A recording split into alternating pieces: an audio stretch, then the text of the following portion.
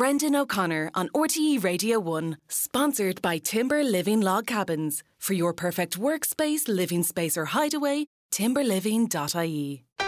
Brendan O'Connor on RTE Radio 1. Okay, then, here to tell us what's on our big and small screens this week are arts journalist Zara Hederman and radio producer Owen Sweeney. Good afternoon, guys. Good afternoon, Brendan. So, Zara, The Son, S-O-N, is in cinemas now, and this is a kind of a companion piece to The Father, that Anthony Hopkins film, which was an extraordinary film, actually. Yeah, this is the prequel, so I actually haven't seen The Father yet, and even though I wasn't a huge fan of The Son, I am still quite curious to see The Father, because Anthony Hopkins' character does appear in this film very briefly for one scene, and his character is the most magnetic part of the film, I would say, which doesn't really say a whole lot about Hugh Jackman, Laura Dern. Vanessa Kirby is good in this film, but basically what we have here is The Son is kind of also both Hugh Jackman with his relationship then with Anthony Hopkins, but primarily it is Hugh Jackman and his son Nicholas, who is a teenager. He has acute depression and he's just generally feeling extremely stifled by life throughout this film. He's not going to school. His parents are separated.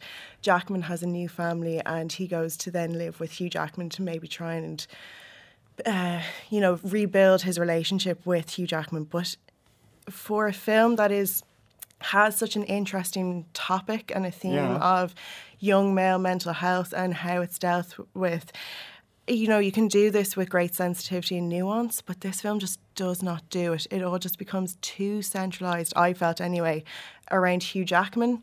And instead of him trying to really reach out with his son, it just becomes a bit of a woe is me, Hugh Jackman, which I just found a bit frustrating. Now, there is a third part to this trilogy by Florian Zeller, which is called The Mother, and that was a play in 2019 and Isabella Huppert was in it, so that could be quite an interesting perspective. Okay, so look, go back and check out The Father. I will, yeah. Film.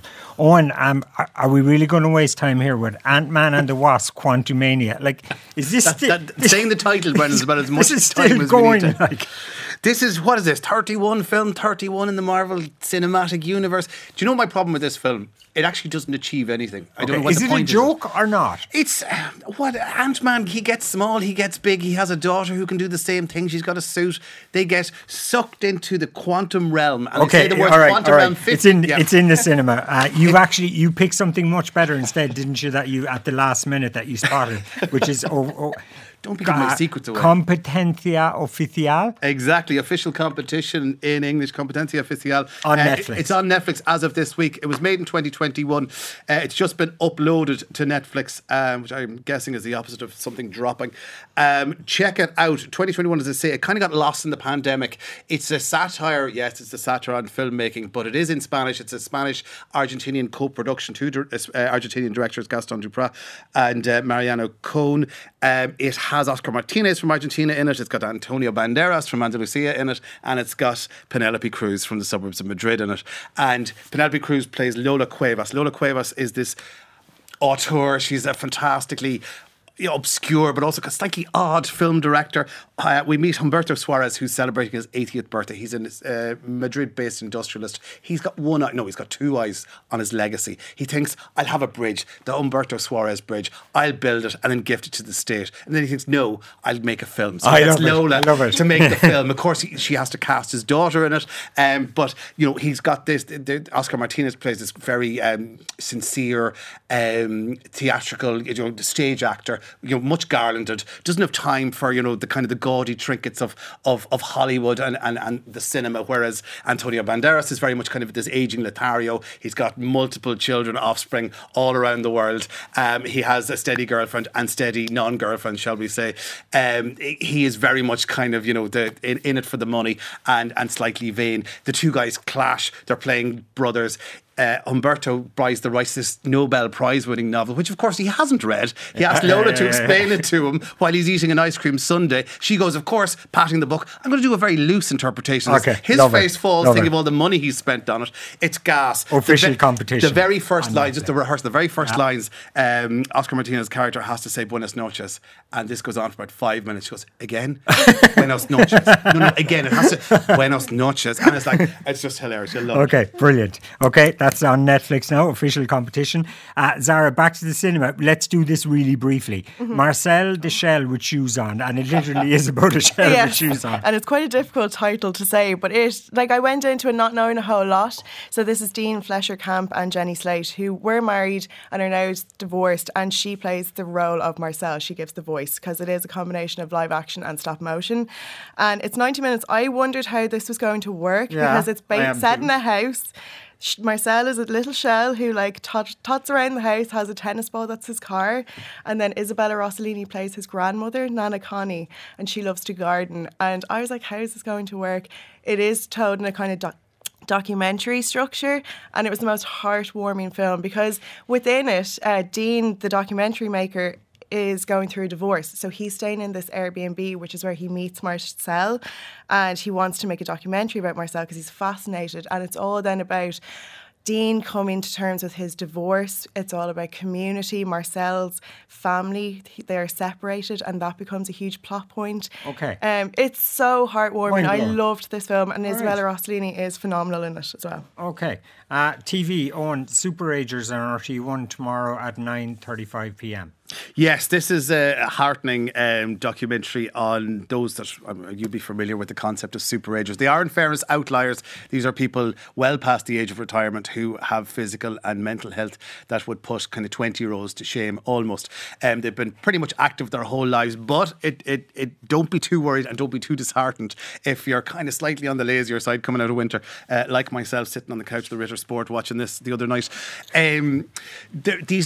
There's plenty we can do up until the age of 80, they say. It's obviously, there are experts in there, you will know them all, they've probably all been on this show, the likes of Ian Robertson and Roseanne Kenny, and yes, of course, Niall Moyna have been on it, and they will give you the wisdom that you might get from kind of listening I to presume older what people. we're really enjoying is the grit and moxie of the Superagers. Absolutely. I mean, what you have, it opens brilliantly with the kind of, this fella who won his first decathlon, Brendan, in 1956. So that'll give you an idea of the age of these people. These are well into their 90s, some of them. He's leaping around his bedroom, and then we cut to this woman who's dancing to Barry White, rather cheekily shimmying to Barry White in her living room. We find out she's 98, so they give us words to live by. They're an inspiration. It looks great as well. There isn't any penny spared on filming them, practicing their boxing in their gym or kind of swimming in the sea and all that sort of stuff. And look, it'll give you a good bit of energy for spring. Tomorrow at 9:35. Zara, Sharper on Apple TV. This is a movie, is it? And it looks like it has a good cast. And this crowd A24, who seem to be anything good you see now seems to be from A24. Yeah, they are behind a lot of the, distributing a lot of the big films that come out. Anything from, Men with Jessie Buckley last year, Midsummer, Hereditary. They are, so they have a lot of clout. Miramax, not to invoke Harvey Weinstein, but the equivalent of Miramax. Yeah, but doing kind of more interesting, kind of independently led films. Okay. And when I did see that they're behind this, I was slightly surprised, and I was also slightly surprised then by the calibre of the cast, like Julianne Moore, Sebastian Stan, John Lithgow as well. And then you're going to Justice say Smith. Surprised because it's not good? I was really shocked by just how dull and convoluted this film was, because it has a very interesting premise. It's a film about con artistry, which I always quite love, because I do think con artists on films very interesting to watch because they're always one step ahead of the story. Here, our con artists were not. And also at the same time, it basically starts off, there's Tom is working in his lovely quaint bookshop. He meets a girl, Sandra, and within about 10 minutes, we're already into our first scam. Tom gets $350,000 from his father like that, very easily. And then we're given this narrative structure that doesn't really entirely work because it's trying to tell us different stories. Okay, well, let's talk instead about something you were more enthusiastic about, which is Guy Garvey from The Vault. So season 4 started on last Friday, and episode 2 is on next Friday. It's on Sky Arts and on Now TV. Yeah, all 4 episodes are on Now TV at the moment. So he's revisiting different years that he's covered previously. So basically he's going into the archives, and he has some of the best music footage from unseen interviews, live debuts debut TV performances from the likes of, say, like Pet Shop Boys, but then also like things from like the Old Grey Whistle Test, Razzmatazz, of like XTC performing, and you just see like the really funny like different graphic design layouts that they had in TV in like the 80s that they were trying out.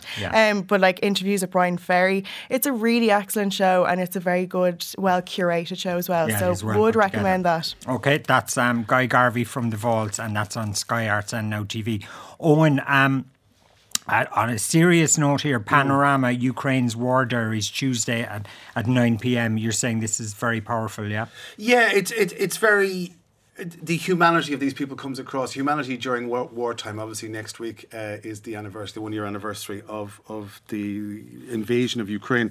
Panorama furnished 5 Ukrainians, very well cast with cameras to tell their story, kind of intermittently over the past 12 months, or really kind of up until the end of last year. So we have Irina, the paramedic, on the front line. She's a volunteer. She laments the fact, or doesn't really lament, it's interesting actually, her journey, her nationalism kind of hardens, unsurprisingly, with what she's seen on the front line in terms of life-saving and all that. But she should be in Barcelona with her mum at the start of the movie, kind of chilling, as she says.